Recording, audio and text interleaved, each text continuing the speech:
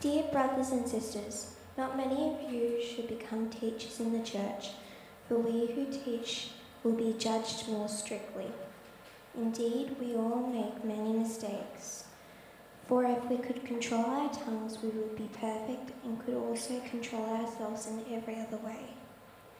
We can make a large horse go wherever we want by means of a small bit in its mouth. And a small rudder makes a huge ship turn wherever the pilot chooses to go, even though the winds are strong. In the same way, the tongue is a small thing that makes grand speeches. But a tiny spark can set a great forest on fire, and the tongue is a flame of fire. It is a whole world of wickedness, corrupting your entire body. It can set your whole life on fire, for it is set on fire by hell itself. People can tame all kinds of animals, birds, reptiles, and fish, but no one can tame the tongue. It is restless and evil, full of deadly poison. Sometimes it praises our Lord and our Father, and sometimes it curses those who have been made in the image of God. And so blessing and cursing come pouring out of the same mouth. Surely, my brothers and sisters, this is not right. Does a spring of water bubble with both fresh water and bitter water? Does a fig tree produce olives or a grapevine produce figs? No, and you can't draw fresh water from a salty spring. Lovely. Thank you, Tara. Thanks, Vince.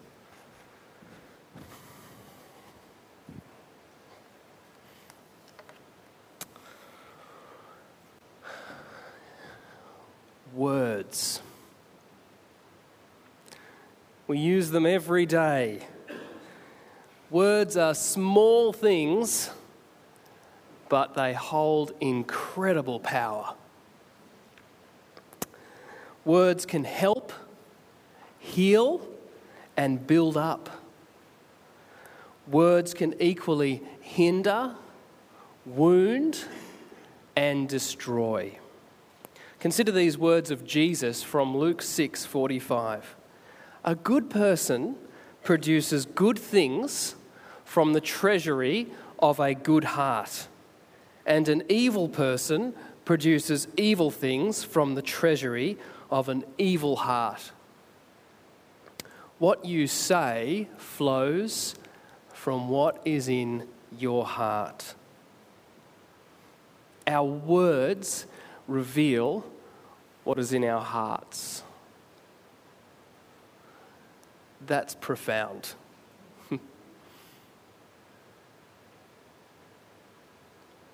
Today in James 3, 1-12, we are considering the very important but often overlooked discipline of taming the tongue. The tongue is a very small instrument, and yet it has the ability to inspire life and energy in others, as well as cause tremendous damage. Your tongue, the words you speak, will reflect your true character. In other words, your words reveal the real you. How we speak to others is like a barometer on our whole life. You can tell so much about a person by their words.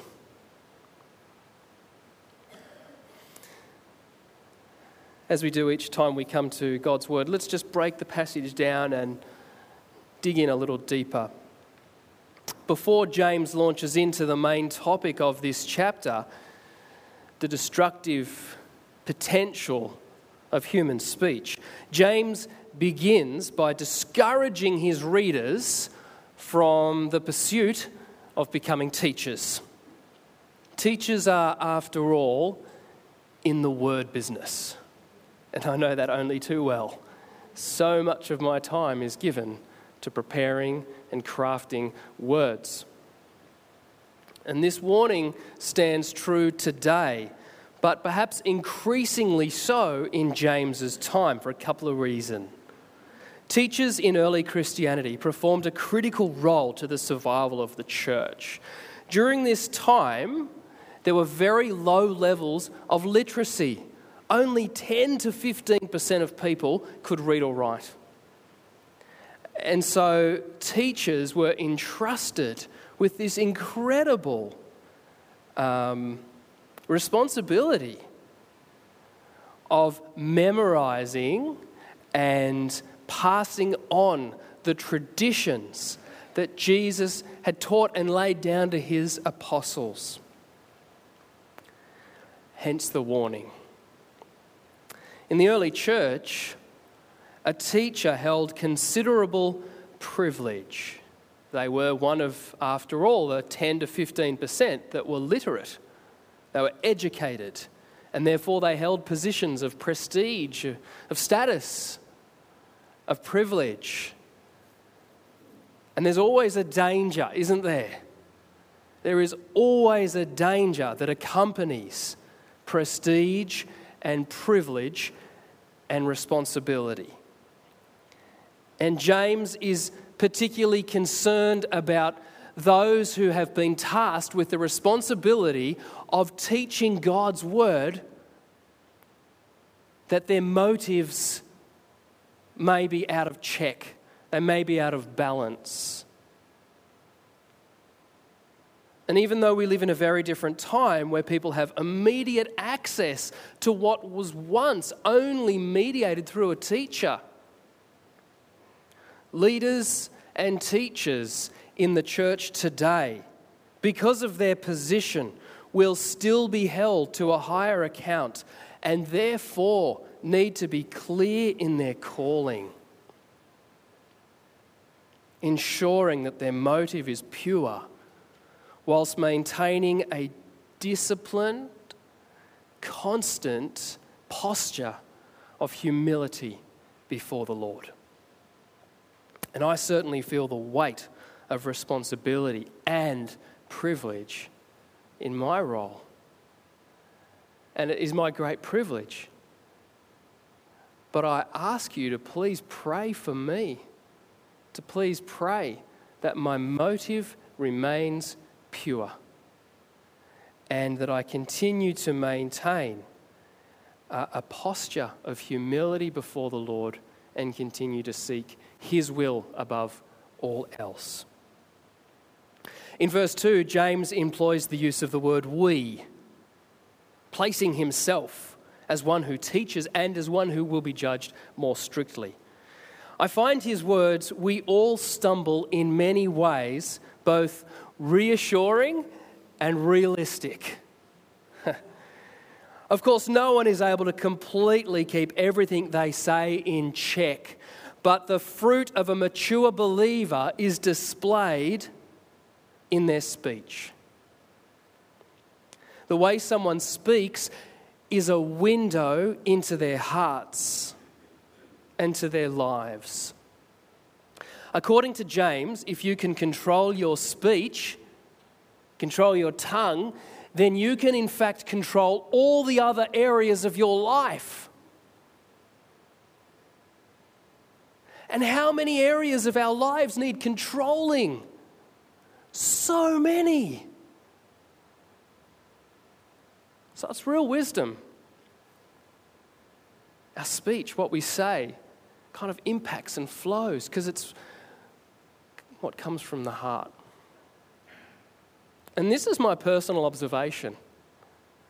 You know, it's not just, it's written in the text, so I absolutely believe it. But in my experience, this is exactly the case. If I think of mature believers, the elders of this church, and I mean we have 4 elders who've been elected and nominated because we've recognised their gifts. But there are plenty of elder-type figures in this church. And I can think of several churches I've been a part of. And I think of a person's name and I think, wow, and I think about their speech, I'm like, yeah, the way that person speaks. It's calm, it's considered, it's thought. They've tamed their tongue. And there's a maturity that is displayed through one who can tame their tongue. Believers who exercise careful control of the tongue are able to direct their lives in a way that is pleasing to God. Moving along, in verses 3 to 6, Pastor James now draws on some very common illustrations to make his very poignant point. The tongue, while small in size, punches well above its weight in terms of the impact it can have on a person's spiritual condition. He compares the tongue to the bit that controls a horse, the rudder that steers a ship, and a spark that causes a forest fire. All three of these pictures essentially make the same point. Small things can direct large things.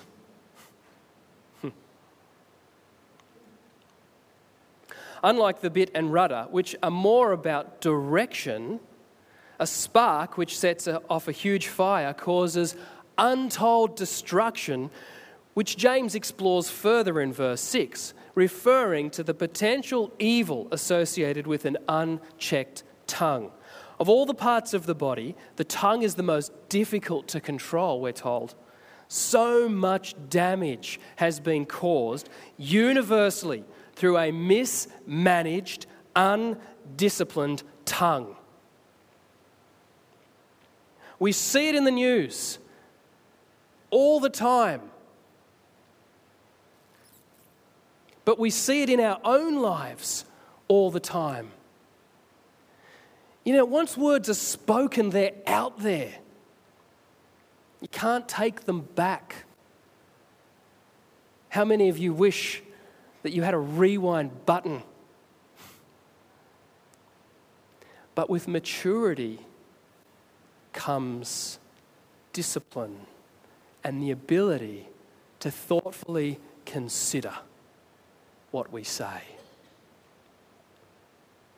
Jesus made similar claims about the tongue. What goes into someone's mouth does not defile them, but what comes out of a person's mouth is what defiles them. He goes on to say, but the things that come out of a person's mouth come from the heart, and these defile them. For out of the heart come evil thoughts, murder, adultery, sexual immorality, theft, false testimony, slander. Unlike the bit and rudder, which the tongue can be likened to, the unchecked tongue, says James, is a fire, a world of evil that corrupts the whole body. This is such strong language. According to James, the power of Satan himself, the chief resident of hell, gives to the tongue its great destructive power. In what ways can the tongue be so ferociously destructive? Well, I guess it's things like gossip, insult, bragging, manipulation, false teaching, exaggeration, complaining, and lying, just to name a few. Because of how unruly the tongue is, James stresses in verses 7 to 8 just how difficult bringing the tongue under control is. Taming reptiles is easier than taming the tongue. Has anybody in this room had any experience with taming a reptile? I certainly haven't. I mean, taming a dog's hard enough, let alone a reptile.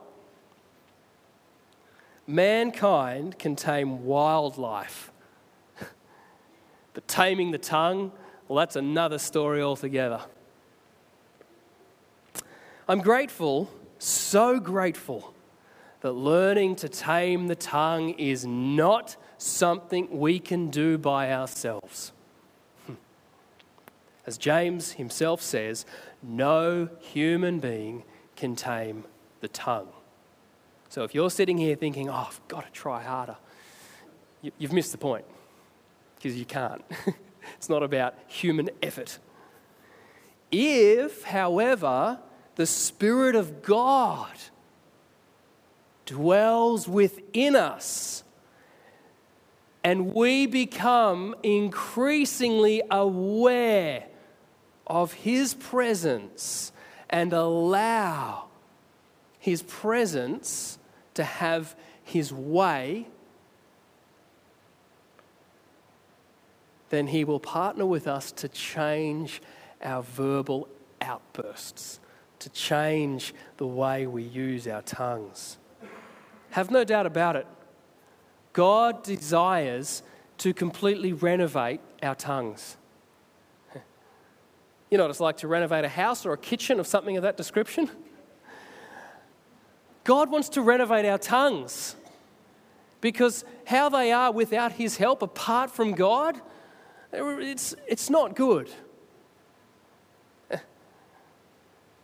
And God can do this. We don't need to go and get lots of quotes. We know where the source is, and we just need to submit and become aware. Our words are one of the primary ways that we as children of light, as the people of God, can bring healing to the world and to the lives of others. Our words can speak hope and healing and encouragement and life. God wants to transform our mouth, our tongues, so that what flows from them is the fruit of what is in our hearts, and He desires transformed hearts that seek after Him. In verses 9 to 12, James highlights the incompatible duality of the tongue. He could choose no stronger contrast to illustrate his point than how the tongue is used for both praising God and cursing people. And right here is the heart of his concern. Praising God is the highest form of speech. There is no higher form of speech that any human being can do than to praise God. Any words that are spoken from your lips that sing praises or give praise and glory and worship to God is the absolute high point of speech. Conversely, cursing another fellow human being who is made in the very image of the one we praise is the absolute lowest point of what we can do with our tongues. To praise God is to declare His worthiness. It is declaring His sovereignty.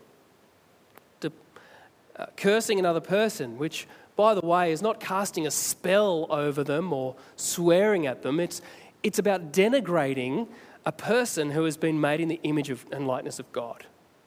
That's what it's being referred to here. All humans are created in God's image. Whether or not they are aware of that, whether or not they acknowledge that, makes no difference to the fact that all people are created in the image and likeness of God. And we of all people who know that and have that knowledge, of all people should offer to others dignity and value. If for no other reason than that person is made in the image of God. For some people, yeah, sure, it's a very broken and shattered image. But isn't that true of all of us? Isn't that true of all of us?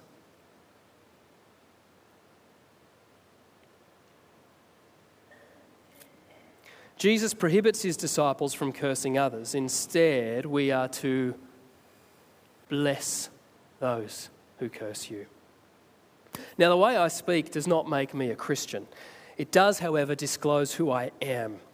What we say and how we say it is a fundamental expression of Jesus' golden rule: to love your neighbour as yourself.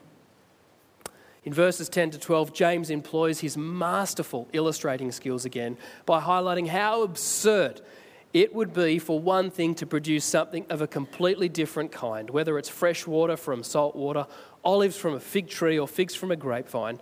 James highlights the inconceivable nature of a mouth, 1 minute pouring out praises to God, the lover of souls, and then in another minute pouring out curses against our fellow human being. It just doesn't add up.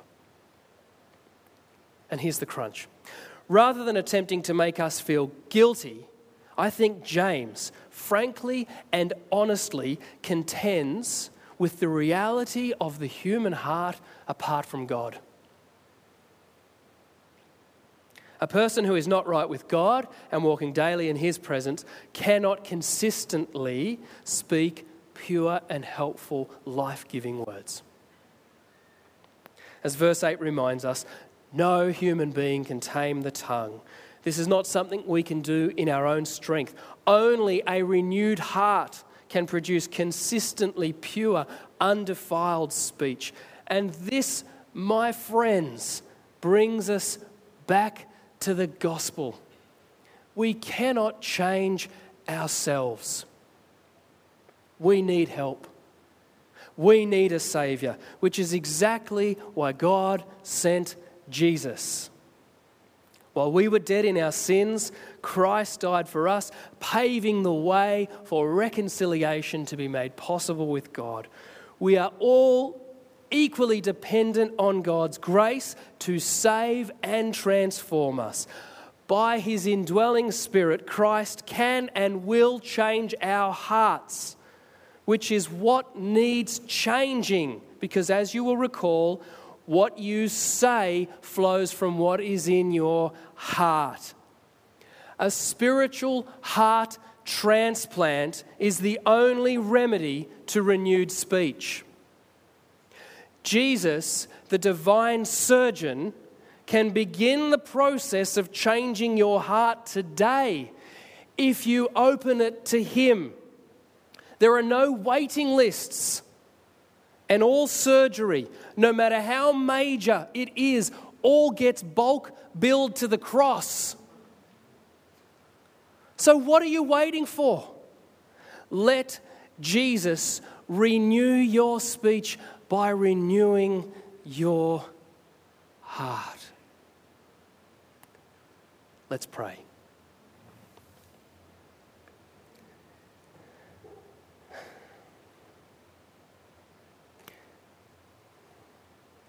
Heavenly Father, forgive us for the times we have hurt others by what we have said. Forgive us for the times when we have praised you on Sunday and then denigrated others during the week. Change our hearts. Give us your eyes to see your likeness in everyone we speak with. Help us by your Spirit to tame our tongues and by doing so honour you in all things. In Jesus' name we pray. Amen.